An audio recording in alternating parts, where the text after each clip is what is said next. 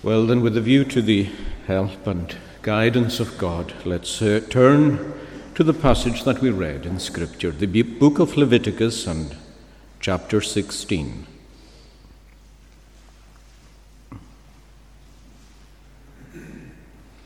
And we'll read again at verse 21. So it's page 176 in the Church Bible. Leviticus 16 and verse 21, which draws our attention to the second of the two goats. And we read that Aaron shall lay both his hands on the head of the live goat, confess over it all the iniquities of the children of Israel, and all their transgressions concerning all their sins, putting them on the head of the goat, and he shall send it away into the wilderness by the hand of a suitable man. The goat shall bear on itself all their iniquities to an uninhabited land, and he shall release the goat into the wilderness. We read also in verse 26 later that he who released the goat as the scapegoat shall wash his clothes, bathe his body in water, and afterwards he may come into the camp. Now the chapter we're reading here, the 16th in Leviticus, takes us to a very important day in the life of God's people. On this particular day, and it was the same day every year, the sins of God's people as a body of people was dealt with in a very corporate way. And there are very distinctive things that take place on this day, and you'll notice that they all center around the high priest who comes to the fore on this particular day, which is usually referred to as the Day of Atonement in Israel. Same day every year. Now, on this particular day, the tabernacle is emptied of people, and the high priest takes off his normal clothing. Now, I don't mean by that his day-to-day clothing. I mean the special clothing that was made for him, the colorful and very ornate garments that had a special hem on them. He takes them off, and he washes himself, and he puts on a white linen tunic, which is only worn on this day. That's all. It's specially for the services of this particular day. It's the high priest's duty, first of all, to make an offering for himself. Now, of course, that's not fulfilled in the experience of Christ. It can't be, because he doesn't need to make an offering for himself. But because he is a man here, the high priest must first of all offer for himself, to cleanse himself. But then he has a special offering that he's required to give for the people of God. And that is the offering of the two goats, and they are specifically called a sin offering. And after he presents these two goats before the Lord for his acceptance at the tabernacle door, the first goat is taken and it is killed, and the blood of that goat is sprinkled inside the Holy of Holies. That's the very central part of the tabernacle where the presence of God is particularly located, on the Ark of the Covenant. Nobody goes there except this man, and just on one day in the year. And on one occasion, he takes the blood of this goat and he sprinkles it on the mercy seat on top of the ark and 7 times in front of the mercy seat. He then moves back outside towards the gate, and he sprinkles the bronze altar of sacrifice and smears the blood on the 4 horns. Now, all that, of course, has interest and deep meaning, but it's not ours to consider today. And remember, as I drew attention to it in the reading, he's on his own in the tabernacle of meeting. On this solemn day, the congregation is outside until he finishes his duty. Now, this particular goat, the first goat that's killed and its blood sprinkled, is the one that usually takes most attention.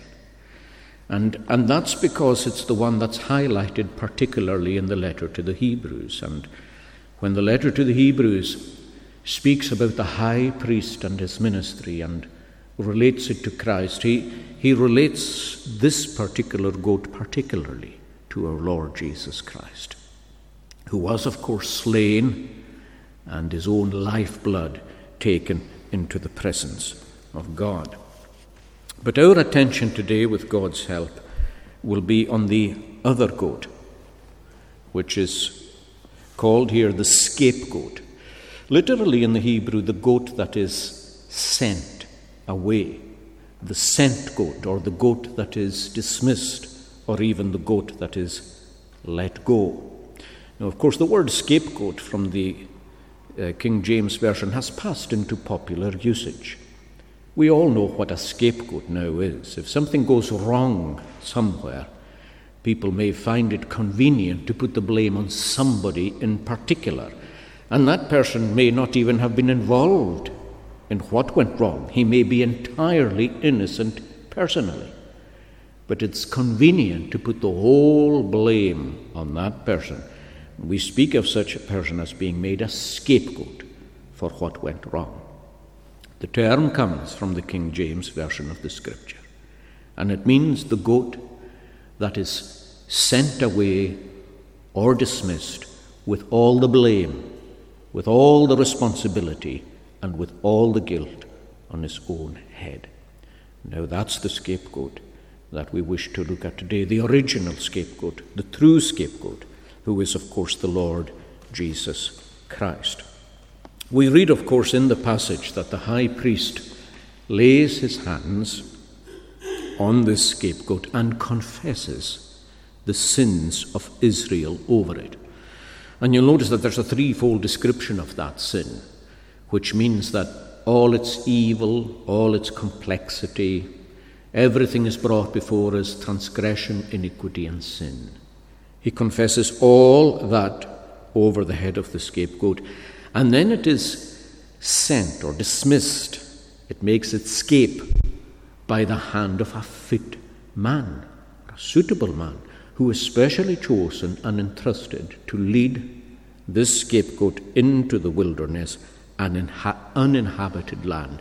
You'll notice that the fit man comes back, but the goat itself does not come back.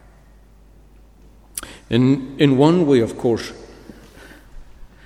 the fate of these two goats is very different.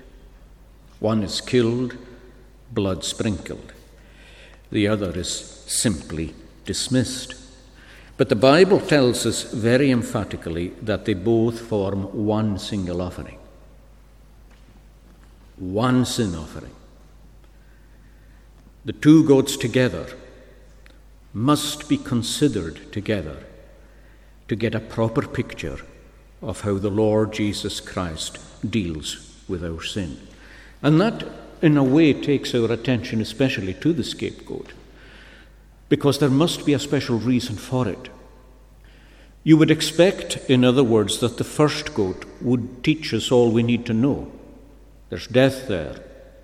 There's blood there. Blood taken inside, blood sprinkled, atonement made.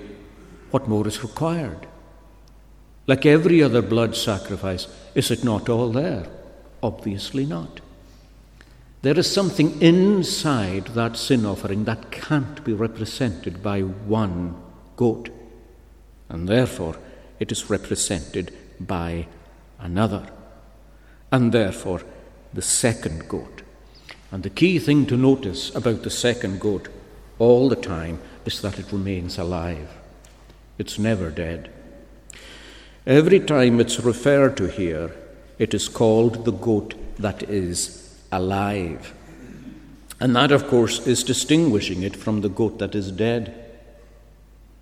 This one's alive all the time, never really dies. Now, it's superfluous, or it's a moot point to ask, does the goat actually die? That's not the point. The point is that it never dies to us in the passage, or to the people of Israel. They never see it dead.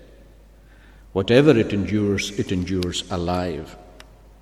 The goat on which the lot fell to be the scapegoat shall first be presented alive before the Lord. Then, verse 20, he shall bring the live goat. He shall lay his hands on the head of the live goat. Notice how the distinction is made all the time. Verse 21, again, the same thing, confessing over it the hands. He shall bring the live goat, confessing over it the iniquity, and sending it away by the hand of a suitable man. So one goat is put to death to teach us something about Christ's sacrifice. The other goat remains alive to teach us something about Christ's sacrifice. And clearly what is being taught there by the scapegoat is the fact that Christ is not just making atonement in his death. He is very much making atonement while he is alive. Or to put that another way, he's not just making atonement dying on the cross. He's making atonement when he is living upon the cross. He is bearing our sins and covering our sins, dealing with our sins, while he hangs there alive upon the cross. And by bringing in this scapegoat, God is telling the people of Israel to remember that there is something significant in the experience of the lamb before it is actually put to death. He has to bear the sin while he is alive. And that wouldn't be possible to convey with one lamb. If you think about it, the only way you could convey suffering would be by torturing the lamb somehow before you killed it. Now, the Lord will not do that.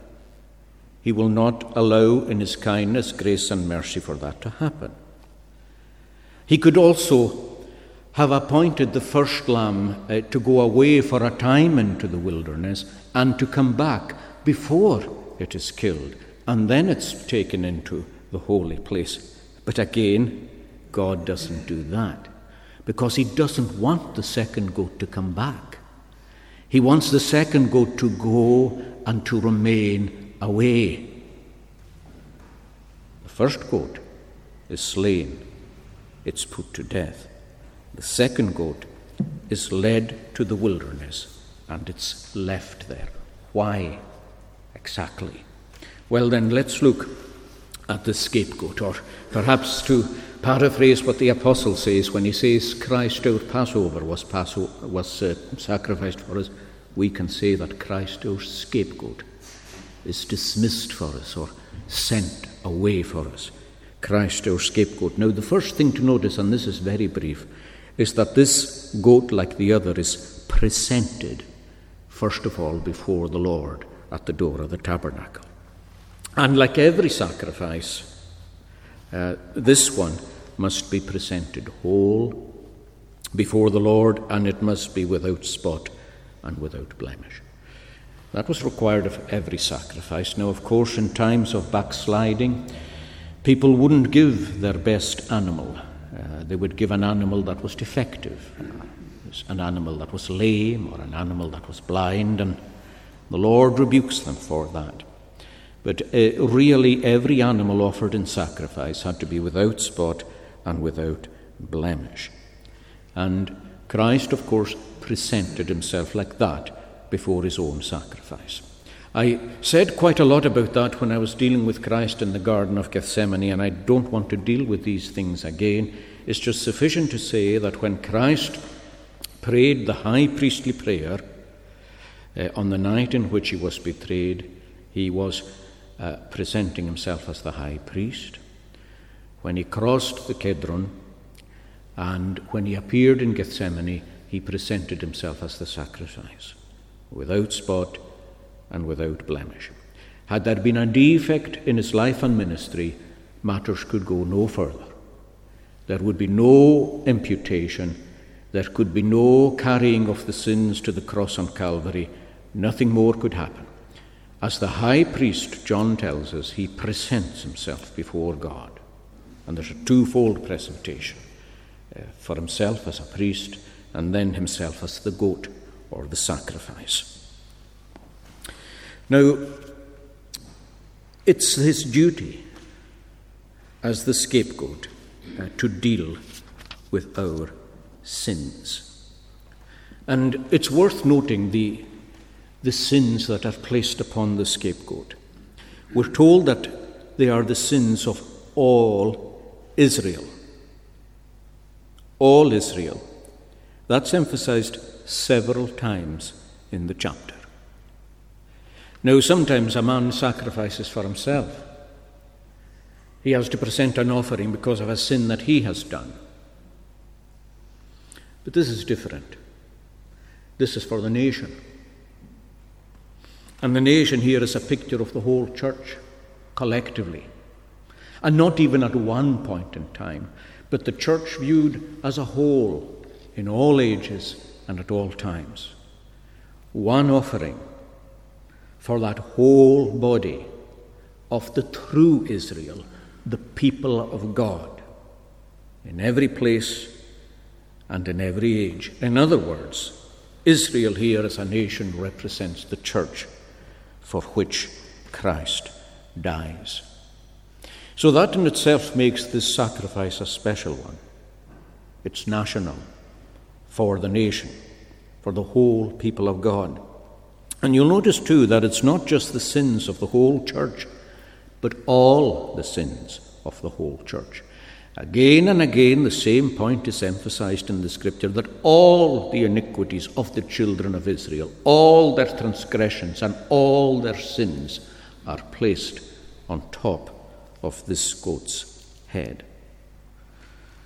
Some sins are dealt with at different times and in different ways. Sins of infirmity, other kinds of sins, different sacrifices. But here they are all put on the head of this scapegoat, our Lord Jesus Christ, our iniquities, our transgressions, and our sins. In other words, this becomes the picture in the Old Testament of the once for all perfect atonement of Christ. These two goats accomplish that wonderful typical picture of the one sacrifice of the Lord, dealing with all of us as Christians and all our sins. Now, of course, we know that on another level it doesn't deal with any of them. That's what the writer to the Hebrews says. He said, it's not actually possible for the blood of bulls or goats, he says, to take away sin. And the fact that it doesn't really work is illustrated, he says, by the fact that it's repeated every year. Now, we need to understand the significance of that. The writer to the Hebrews is effectively saying, if this really worked to take away sins, there'd be no need to repeat it. It would just be done once. But no, he says, it is done every year on the same day to teach us that it's only a picture of what actually achieves the result, which is, of course, the real scapegoat, the Lord Jesus Christ. It is a glorious type. And to go into what the type is really saying to us, we need to get to the real nexus of the connection between the sins and the goat. How do these sins and the goat connect? What is the precise relationship? And in what way does the goat deal with these sins? The scapegoat, that is.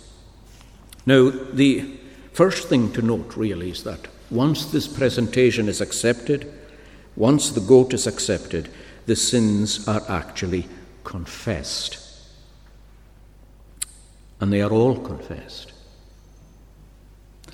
Now, that's a reminder to us that every sin has its own place Every sin is recorded and kept, known by the Lord. Every single deviation in all of us who are the Lord's people, in our thoughts and in our words and in our deeds, they all need to be dealt with. Christ is not dealing with an entity called sin. He's not dealing with a thing like that, some kind of slippery thing that you can't lay hold of, a concept or something like that. He's dealing with actual transgressions, real sins that have multiplied in you and multiplied in me. And every single one of them has to be, as it were, individually put on the head of the live goat. He shall confess all the sins of the children of Israel. Now, I don't mean by that, and the scriptures don't mean by that the high priest was somehow entrusted with confessing, itemizing all these sins. That would be an absurdity. But nonetheless, what it is meant to be telling us is that there is a real sin done, whether in thought, word, or deed, which God, as we'll see later, actually places each one of them individually upon the head of Christ. He dies for particular sins that are committed by particular sinners. And one of the things that does is it brings a real sense of consciousness to us of the evil of what we think and say and do. Everything that is amiss had to be dealt with. Every sin you have ever committed as a specific single sin is laid upon the Lord Jesus Christ. That's well worthy of thinking of. Every time we reflect on what we've done, what we do, and even what we will do, every single one of them has its own place on the head of the Lord. So it's not a kind of legal thing alone. It's a real thing, personal thing. Your sins and mine laid upon the Saviour. How little, I think, we think of that in comparison with how often we should. So all the sins are first confessed, and then the sins are imputed. And that's, of course, conveyed by the very act of the laying on of the hands. Now, to impute is to consider something as belonging to you. Once something is imputed to you, it's yours. It wasn't yours before, but it's put on your account. It's yours. You deal with it. It's either put on your account for good or bad. And every time hands are laid, there is a transference or a transmission of some kind. Something is being transferred or put upon the person or the thing upon whom or which the hands are laid. That's always the case. For example, in ordination to office. I mean, it's not that long since we had people ordained into office. You're familiar with seeing that. And at that point, of course, hands are laid on the people. The hands of the minister and of the office bearers, or if it's a minister, the hands of the presbytery are laid upon the person. You know, I've very often heard it said that we could really get rid of the laying on of hands. And the reason people say that is because, well, they say, gifts used to be given through the laying on of hands. Particular charismatic gifts or something like that, and abilities. Say, for example, the ability to preach or something like that, or the ability to speak in tongues or something like that, would be transferred by the laying on of hands. And these things are not transferred anymore, so we shouldn't really lay on hands. But that's to misunderstand what the laying on of hands means. When you see office bearers and hands laid upon them, it's not the gifts that are being given them, it's the authority to exercise them in the church of God. And that authority is actually being communicated. By the laying on of hands, it is passed on from God through the church to the person. From then on, they are empowered, or authorized is better. They are authorized to act in that capacity. There is a real transfer of something. The thing transferred is authority. Now, that authority is supposed to be transferred on the basis that the gifts are there. If they're not, God has not called the person. But the fact of the matter remains that the authority is transmitted by the laying on of hands. Something is always being communicated any time hands are laid on. Now that, of course, is the case with the scapegoat. Now I've given reasons before, and again I'm not coming back to this, but I've given reasons before why we should understand that this laying on of hands in Christ's experience took place in Gethsemane. I'm very, very sure of that it was at that point on which hands were laid upon Christ. But I want to bring two things out in connection with the laying on of hands, or the imputation, which I didn't bring out when I was looking at the events of Gethsemane. The first is this, that in the laying on of hands, the hands are always laid on the head. Now, that's very often glossed over as though it means nothing, but it does mean something. After all, strictly speaking, there's no reason why the hands shouldn't be laid somewhere else on the animal. Why not on its shoulder? Why not on its rear part? No, but it is always the head. When the presbytery or the eldership lay their hands, it shouldn't be on the shoulder, it shouldn't be on the back, it should be laid upon the head. Now, why is that? Well, because in the Bible, blessings and curses always fall on the head. They always fall on the head. I remember just a couple of weeks ago we saw Jacob blessing the sons of Joseph. He stretched out his hands and he laid his hands on their heads and he blessed them. And Jacob, of course, later on when he blessed Joseph himself, he said, Joseph is a fruitful bough beside a well. The archers have grieved him, shot at him, and hated him, but his bow remained strong. But he says later that the God of your father will help you. The Almighty will bless you with blessings of heaven above, of the deep that lies beneath. He will bless you with blessings of the breasts and of the womb. The blessings of your father, he says, shall be on the head of Joseph, his head, on the crown of the head of him who was separated from his brothers. Blessings on the head and curses on the head. And why do blessings and curses fall on the head? Because they fall primarily on the mind or on the soul. The blessing of God is experienced in the soul, in the mind, and so is the curse of God. And that needs to be borne out in the imputation. And that's a reminder to us that the sufferings of our Lord Jesus Christ were inflicted primarily on his mind and on his soul. It was not in his body. Speaking with reverence, the sufferings of the body are just that. They're just that. And I'm sure there have been some greater than this and some less. Although it's perilous to say the extent to which a person feels pain in the body. That may be another matter. It is possible that a holy body may feel physical pain greater than an unholy body, but I'm not going to go there. The point is that the real affliction is on the head. And it is in the head that the Lord takes it, and it is in the head that the Lord feels it. It is in his soul. The curse falls on the head, just like the blessing falls on the head. You think of the souls in glory. Think of the souls who are lost.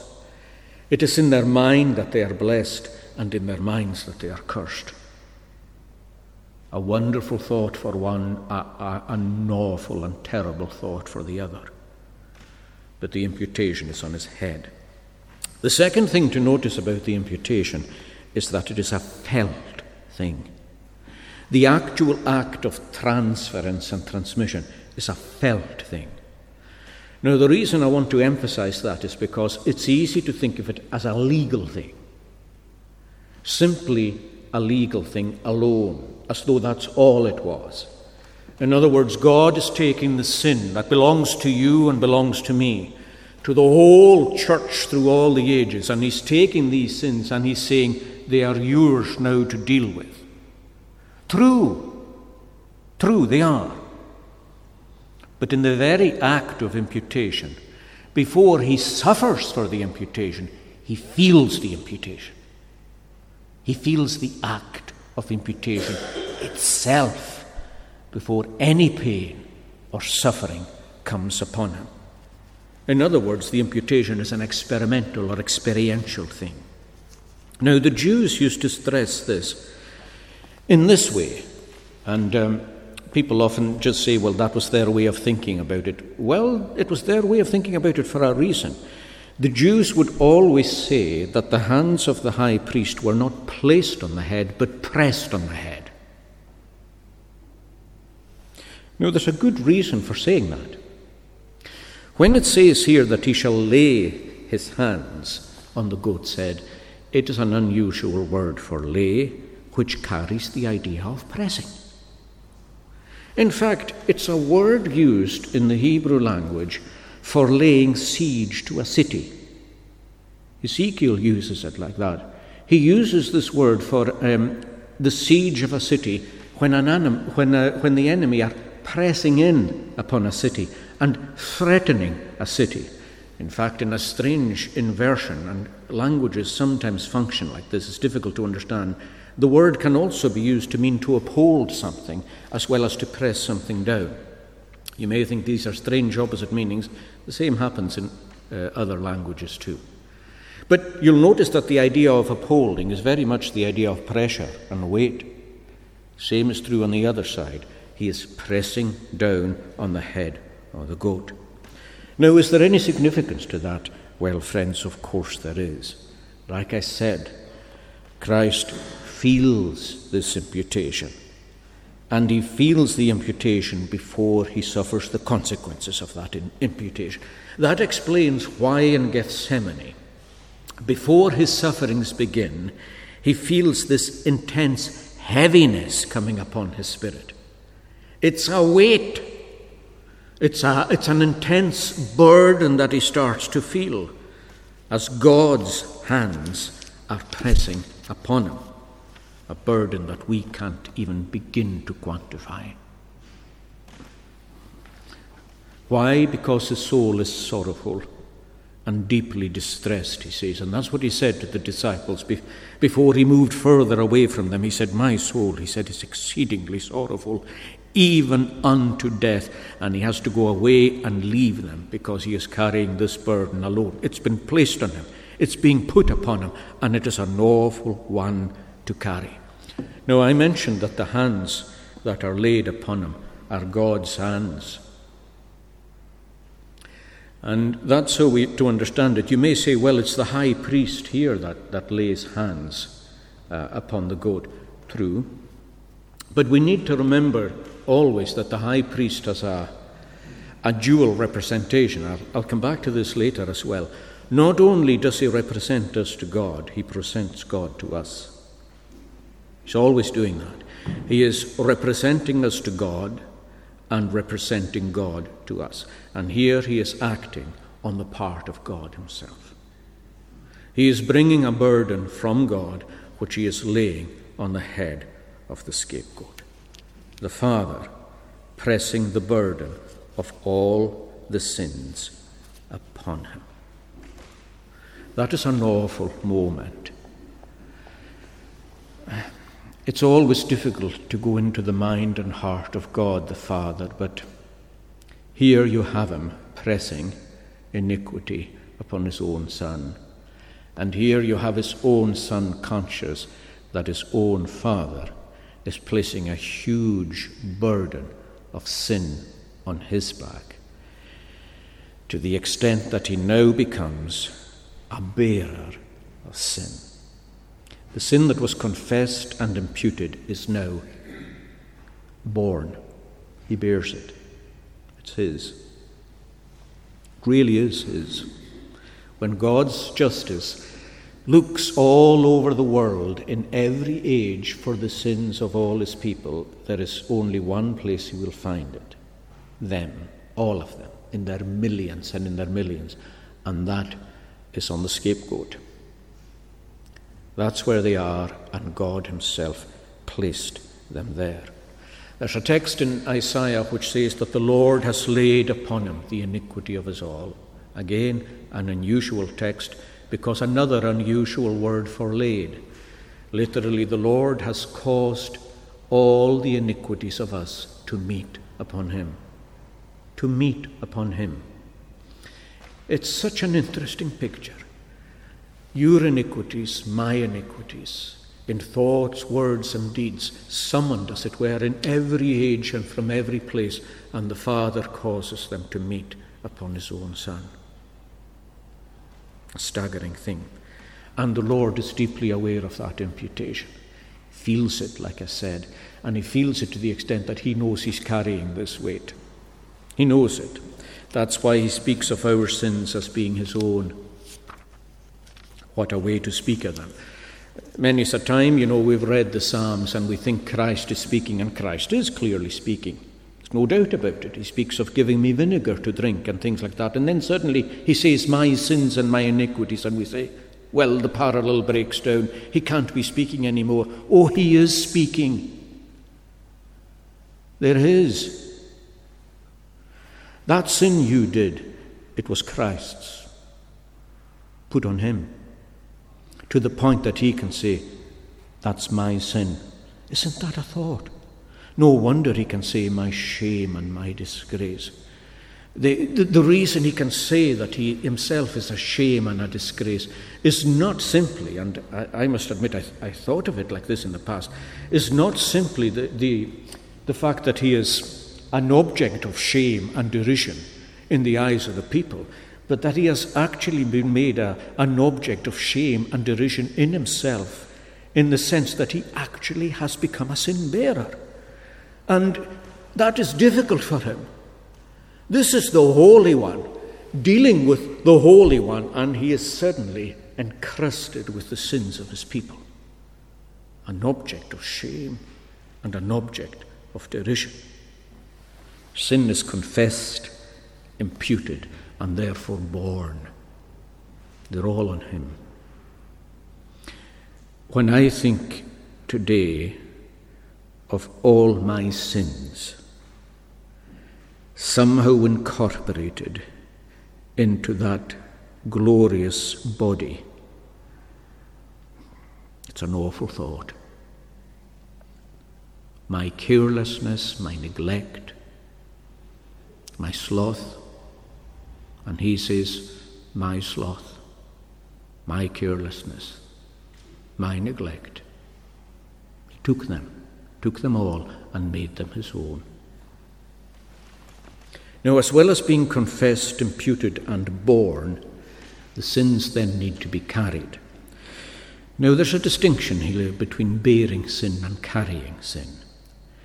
I know that maybe in our vocabulary generally, we may think of bearing something and carrying something as being exactly the same, but there is a difference. Take, for example, take the right to bear arms. You can have the right to keep arms, you can have the right to bear arms, and the right to carry arms.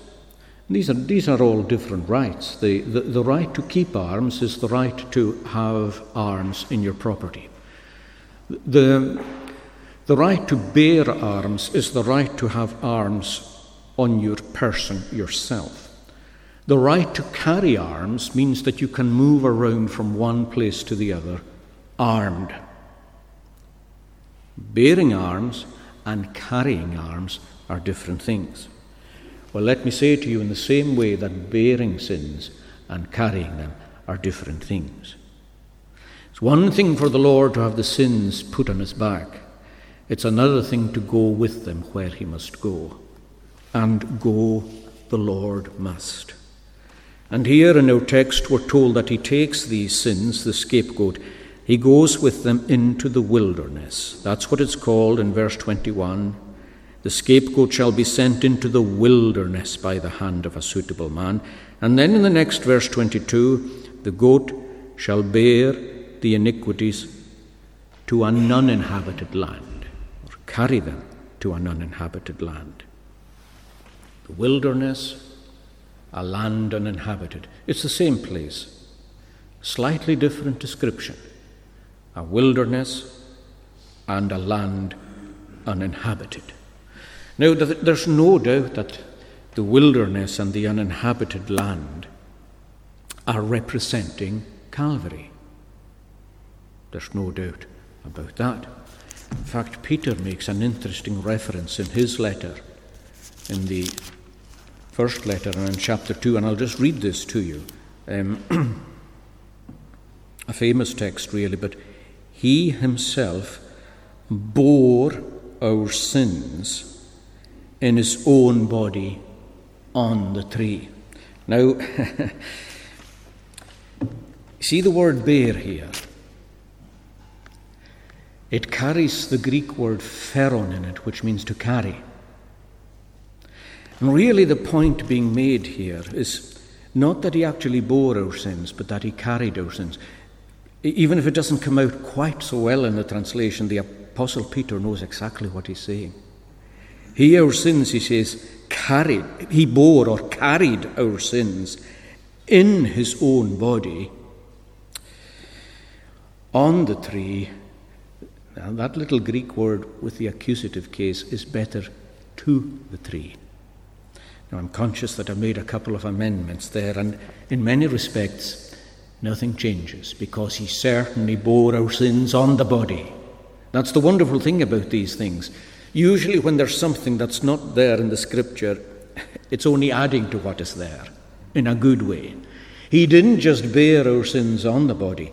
Literally, he carried our sins in the body to the tree. He bore them on it, but he carried them to it, is what Peter is really saying.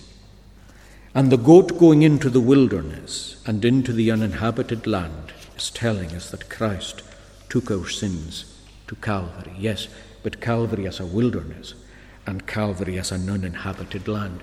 Let's take first the wilderness. Now, when the place is spoken of as a wilderness, it's in distinction from being spoken of as uninhabited. Now, we tend to think of a wilderness maybe as uninhabited anyway. But the wilderness aspect of it is not the uninhabited part of it. The wilderness actually has to do, strangely enough, with the presence of something. And it's the presence of evil. You'll remember in Scripture that evil is often associated with the wilderness and with dry places. When the evil spirit goes out of a man, he travels through dry places seeking rest, finds none, and then he brings 7 spirits more wicked than himself into that heart. You'll remember that Christ was tempted in the wilderness. The devil took him out there to be tempted in the wilderness, and Mark tells us that he was there with the wild beasts.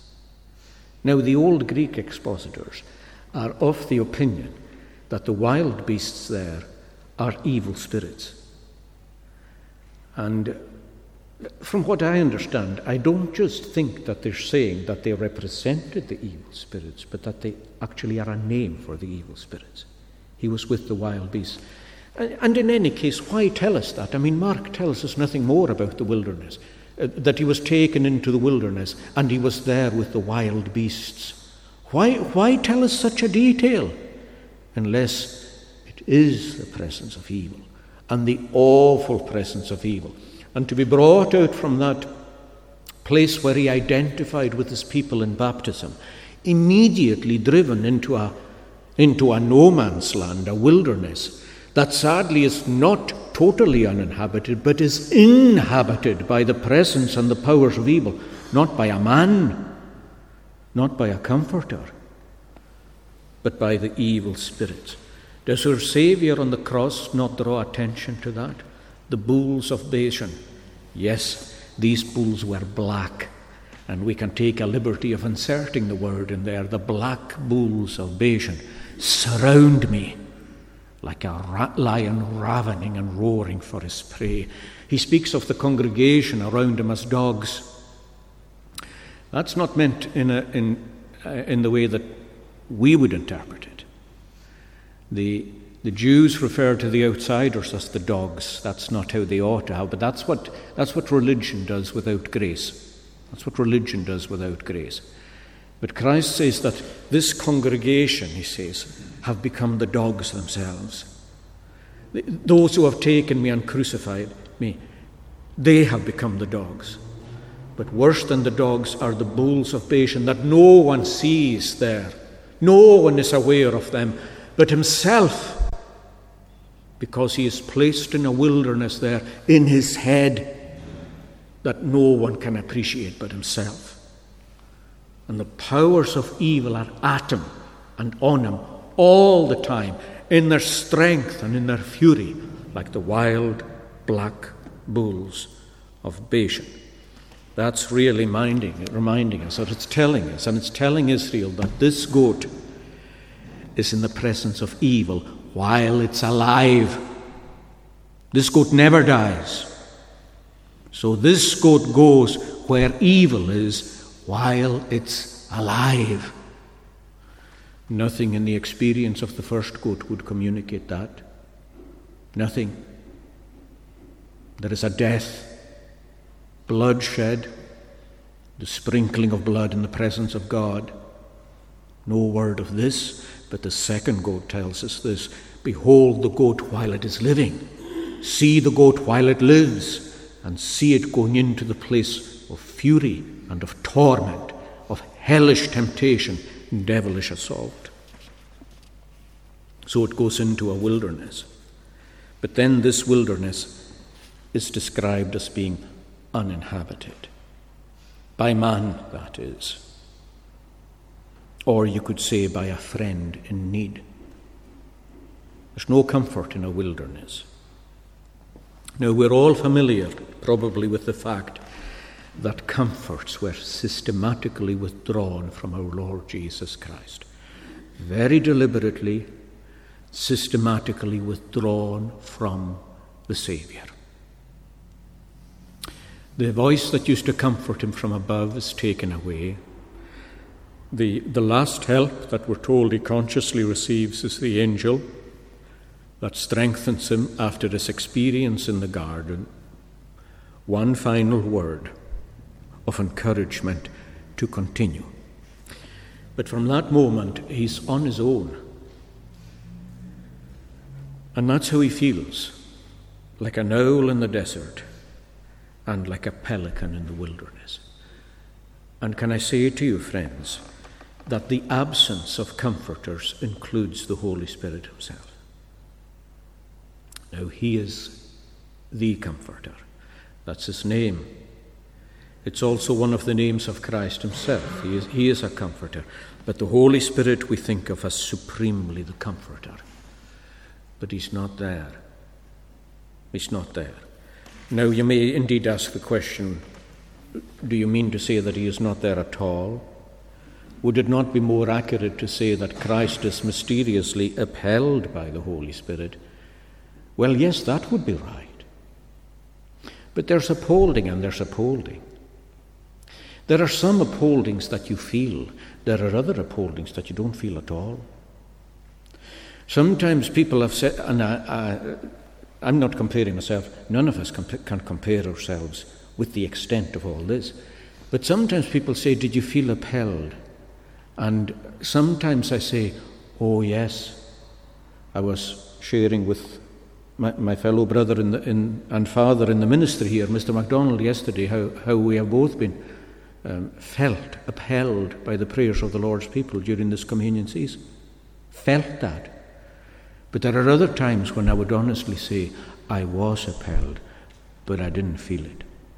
And the only reason I know I'm upheld is because I'm still here.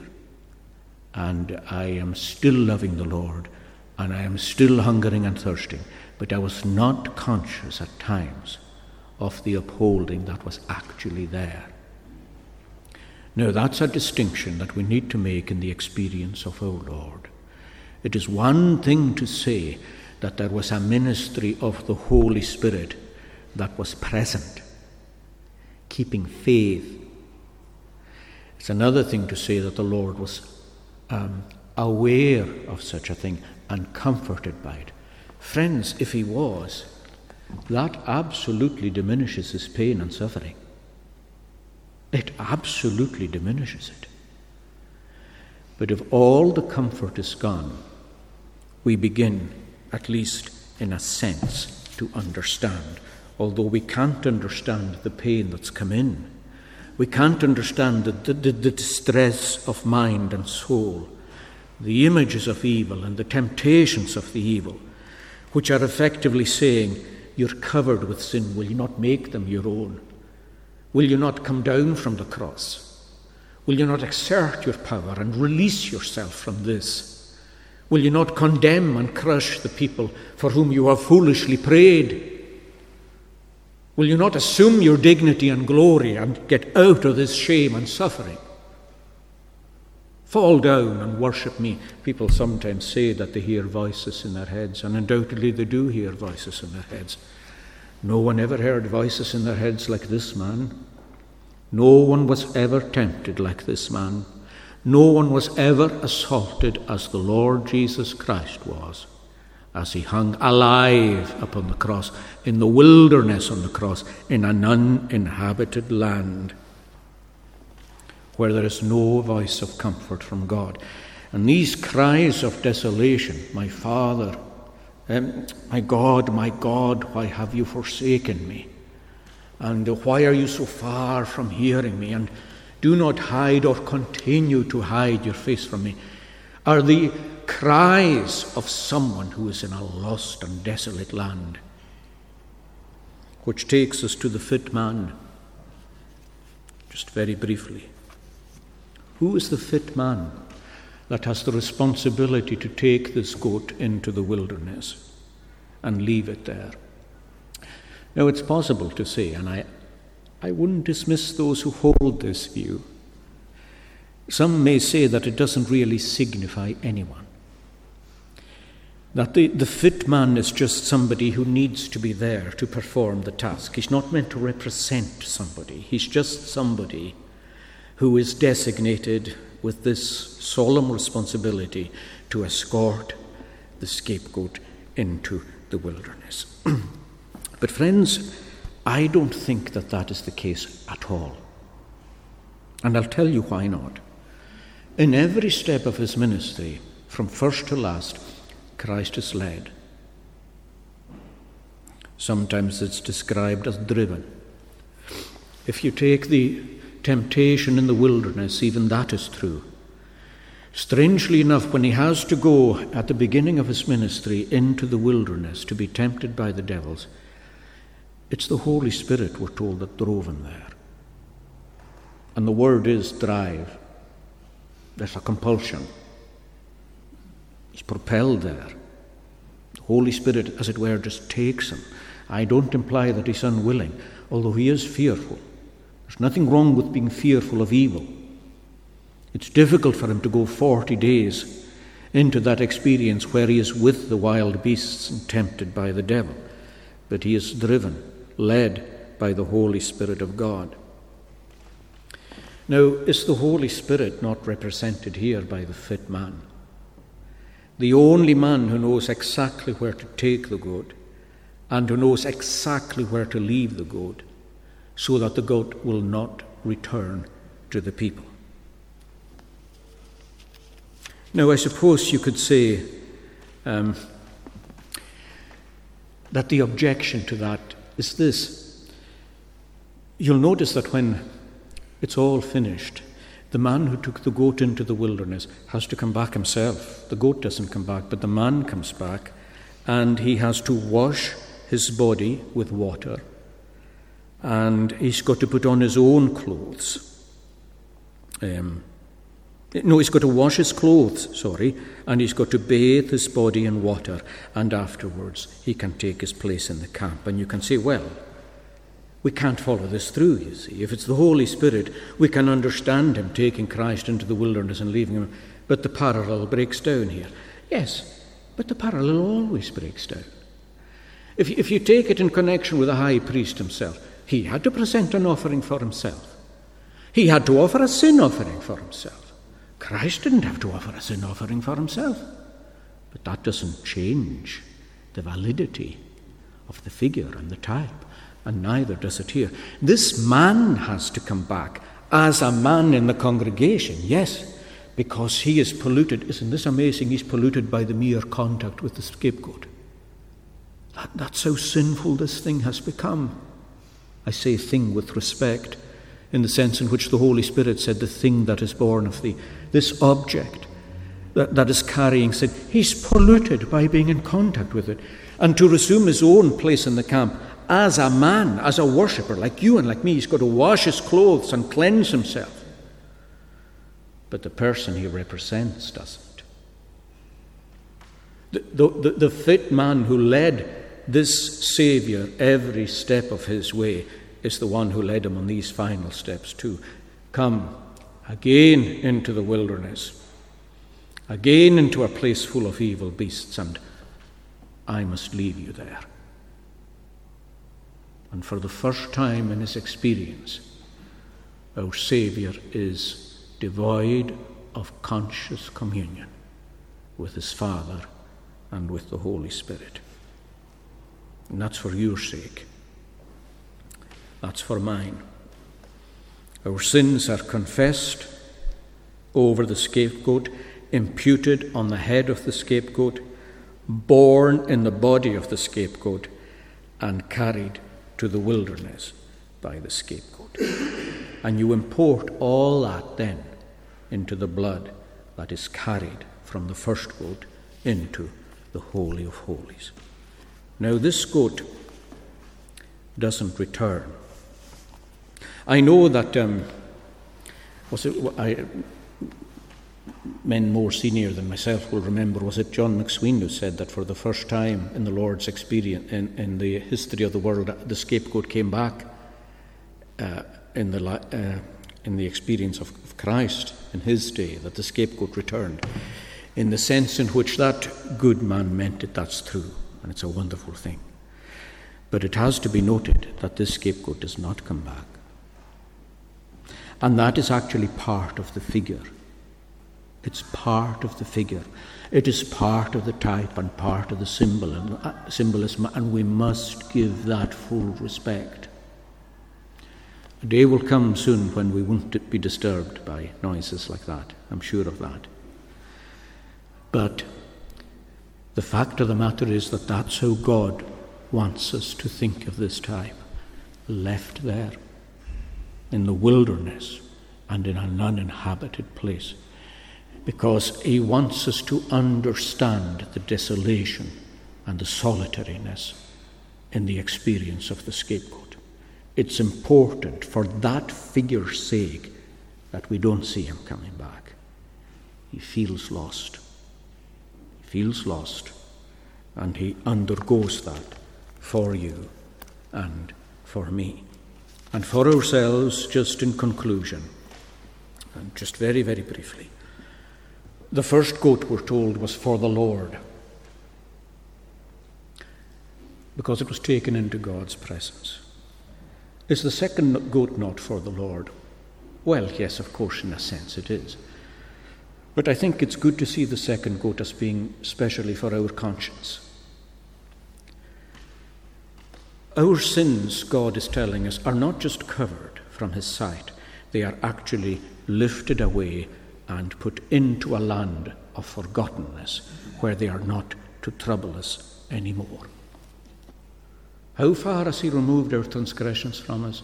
As far as the east is distant from the west. And that's as far as you can get. He's taken them away. And they do bother us. There's a sense in which they rightfully will. But in terms of our standing before the Lord, you, the weakest Christian who you are here today, maybe myself, you think, oh, that's not true. You don't know. Neither do I. But the weakest Christian here, your sins are as far from you as the strongest Christians are. The Lord Jesus has taken everything you've thought, said, and done. And God has taken them, let me say, and he has placed them on his own Son, and his own Son removed them where you are not to see them troubling your conscience again. May the Lord bless these few thoughts to us on his word. Now, in coming to the Lord's table, we always remind ourselves, as the word reminds us, that it is an ordinance for those who are the Lord's people. It's not to make people the Lord's people, but for the Lord's people themselves to enjoy. And we are here as the Lord's people by his own invitation.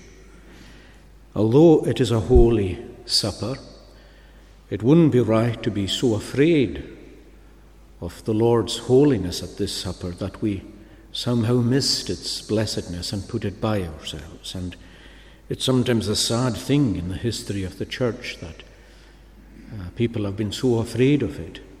An ordinance meant to strengthen, to nourish, and to comfort and console the Lord's people, that they actually put it past themselves. These things ought not to be so. It is his banqueting house, and he welcomes his people in, and his banner over us is very much love. And the love of Christ should communicate itself to us as we see the symbols of his broken body and of his shed blood, that he loved sinners like ourselves. Why else, indeed, would he take our sins upon himself? You think of your sins as separating you from him. In a peculiar way, it was your sin that united you to him.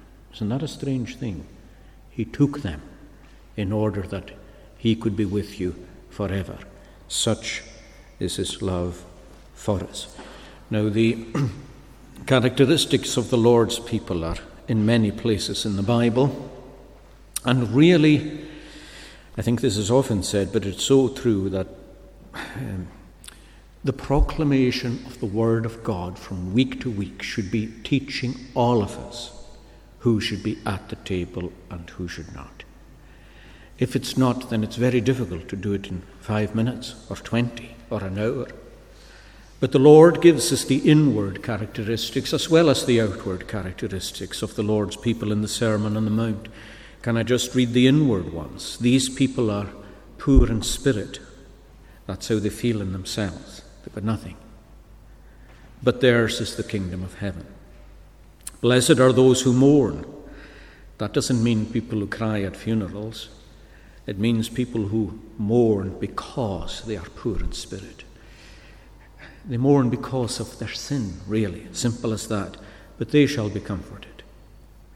Blessed are the meek. Maybe there was a day when they were arrogant and thought arrogance was the way to progress in life. But they've learned meekness before the Lord. They've got a teachable spirit and they are willing to be led. They are disciples, not masters. One day they will inherit the earth, even if they're trampled on now. They hunger and thirst, not for the things of the world, but for righteousness.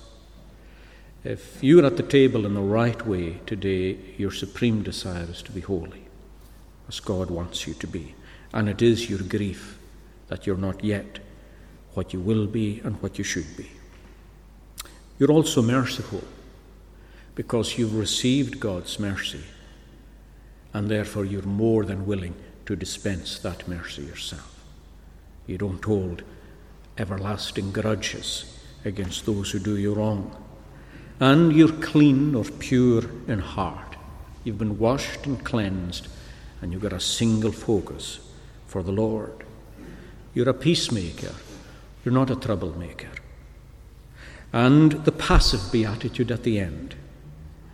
This is not something you are, but something that happens to you. Blessed are those who are persecuted for righteousness' sake, for theirs is the kingdom of heaven. Sometimes living like the salt of the earth and the light of the world will bring the opposition of the world on you. Well, blessed are you, says the Lord Jesus Christ. Now, if you feel anything like myself when I read these things, I have a strange feeling. I say, well, that is me, but that is not yet me. I am conscious that these things have been worked into my heart, but not to the extent to which I wish they were there. I would take that as both a sign for good, that you're conscious of a work, conscious too of unworthiness and the work not being finished.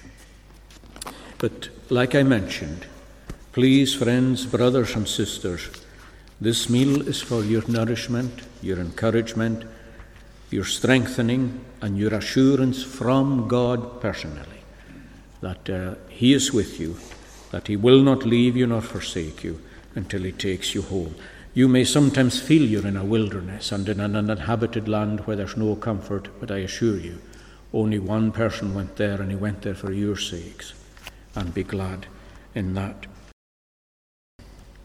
When the high priest sent away the scapegoat,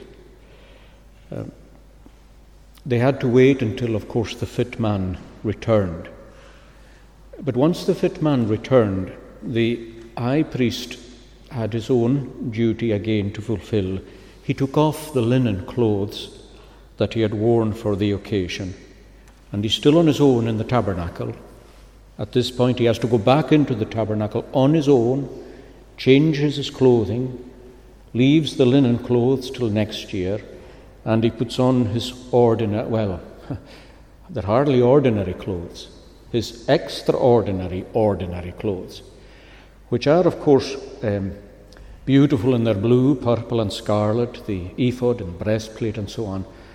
But, of course, there is a particular fringe on his garment, which has bells and pomegranates on that.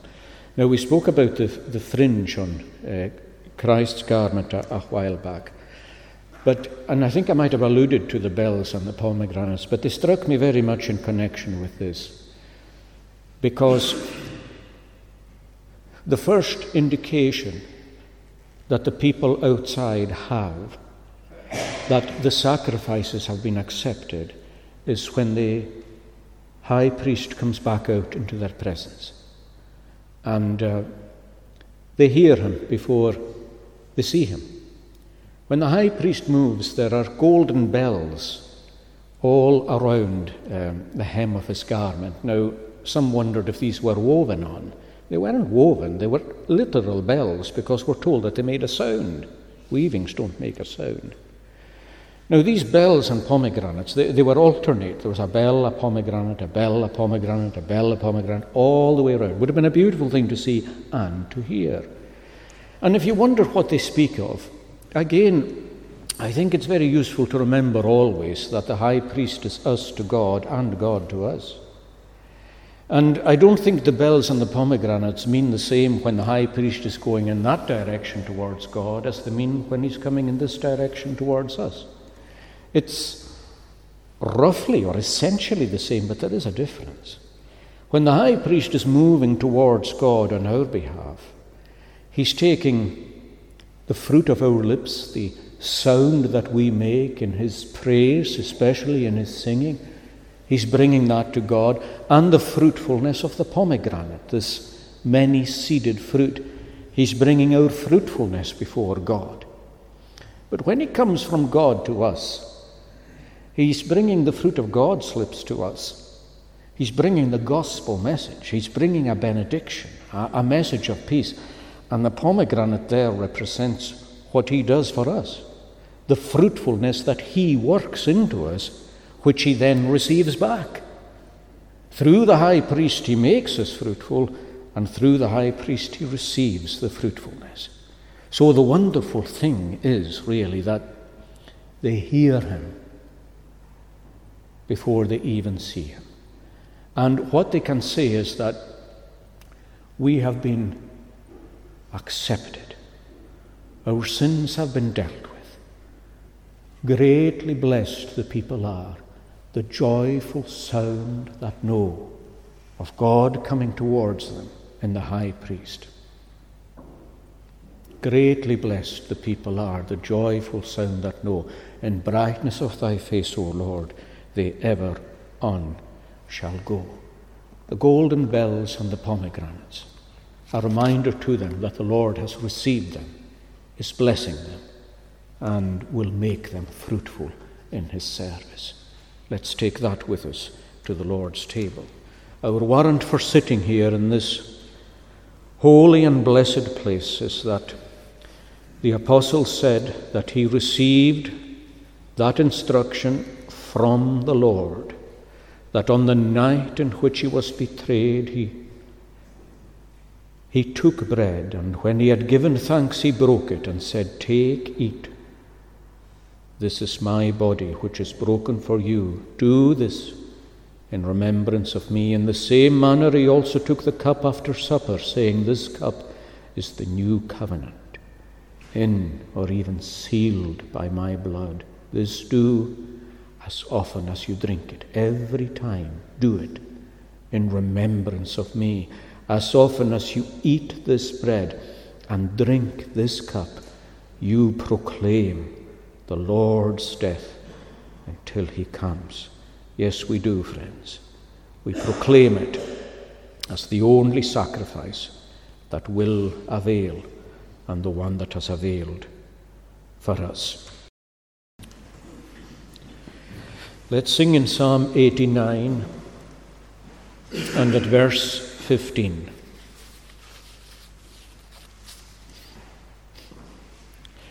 This is a people who have been deeply impressed with the fact that they are accepted as righteous before the Lord, and that the Lord's message towards them is one of acceptance and peace. "O greatly blessed the people are, the joyful sound that know. In brightness of thy face, O Lord, they ever on shall go. They in thy name shall all the day rejoice exceedingly, and in thy righteousness shall they exalted be on high, because the glory of their strength doth only stand in thee, and in thy favour shall our horn and power exalted be." These three stanzas, we stand to sing them.